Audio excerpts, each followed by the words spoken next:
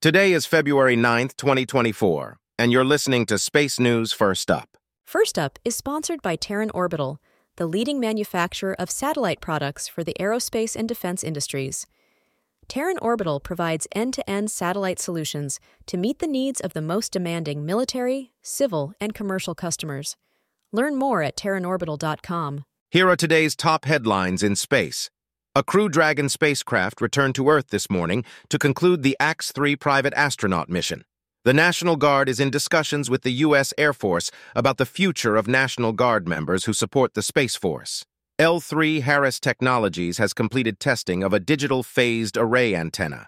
Maxar Intelligence, the satellite imagery and geospatial analytics arm of Maxar Technologies, has named a new CTO. European startup OQ Technology is the latest company to study entering the direct-to-device market. First Up is produced by SpaceNews, the industry standard for professional space journalism. Visit spacenews.com for breaking news, policy updates, and original analysis.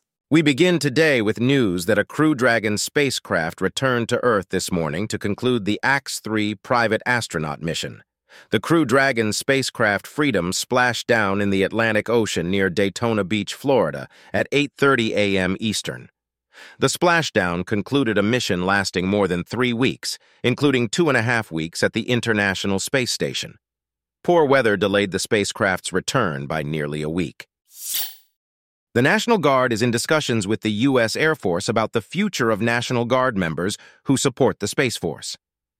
The chief of the National Guard Bureau, General Daniel Hokanson, said Thursday that he has discussed with Secretary of the Air Force Frank Kendall options for the approximately 1,000 members of the Air National Guard who support Space Force operations in 7 states. Guard advocates on Capitol Hill have tried to establish a Space National Guard, a move opposed by the Biden administration because of its cost.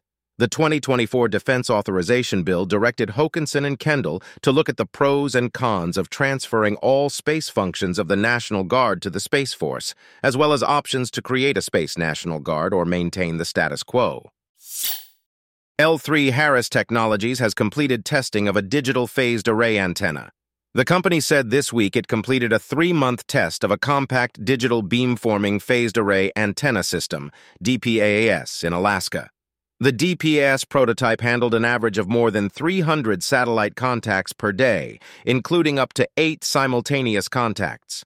The antenna is intended to address government and commercial demand for innovative ground systems to communicate with large satellite constellations in low Earth orbit and with constellations that include spacecraft in different orbital planes.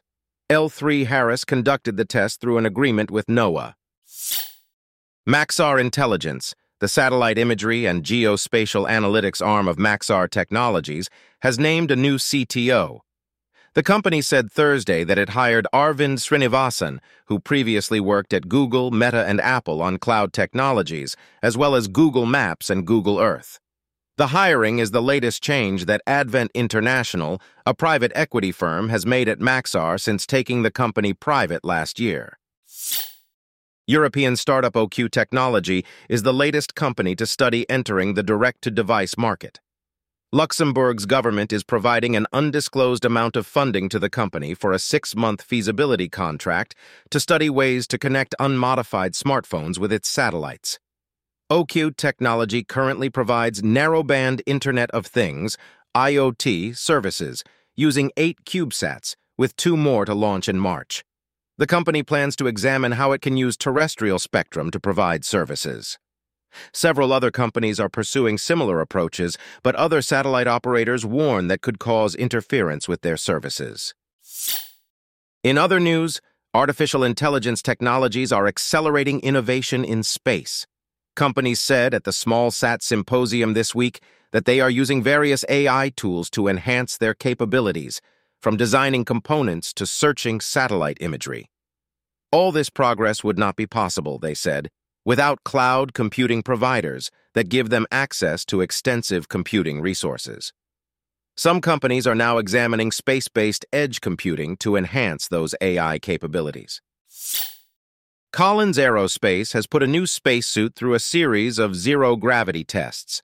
The company recently completed tests of a spacesuit on an aircraft flying parabolic arcs that generate 15 to 25 seconds of microgravity at a time, showing how astronauts could carry out discrete tasks wearing the suit. Collins is developing the suit under a NASA contract with plans to eventually replace the aging spacesuits on the ISS. The company also seeks to offer the suits to commercial space stations and adapt them for use on the Moon. The Deccan Herald reports that India plans to launch a weather satellite next week. The Indian space agency ISRO says it is planning a February 17th launch of the INSAT-3 DS spacecraft on a GSLV rocket. The satellite, which will operate from geostationary orbit, will join two other satellites, INSAT-3D and INSAT-3DR, providing weather data for the Indian government. PCMag reports that SpaceX says it has not authorized the use of Starlink in Russia, even as Russian stores offer terminals for sale. In a statement Thursday, SpaceX says any Russian online stores offering Starlink terminals for use in the country are scamming their customers. The statement came after reports that Russian companies are importing Starlink terminals through Dubai, selling them at a considerable markup. Starlink does not officially provide services in Russia or Russian-occupied regions of Ukraine, but some sources on the ground claim the terminals do work in occupied regions and along the border. Voyager Space announced that a former Japanese astronaut is joining their advisory board.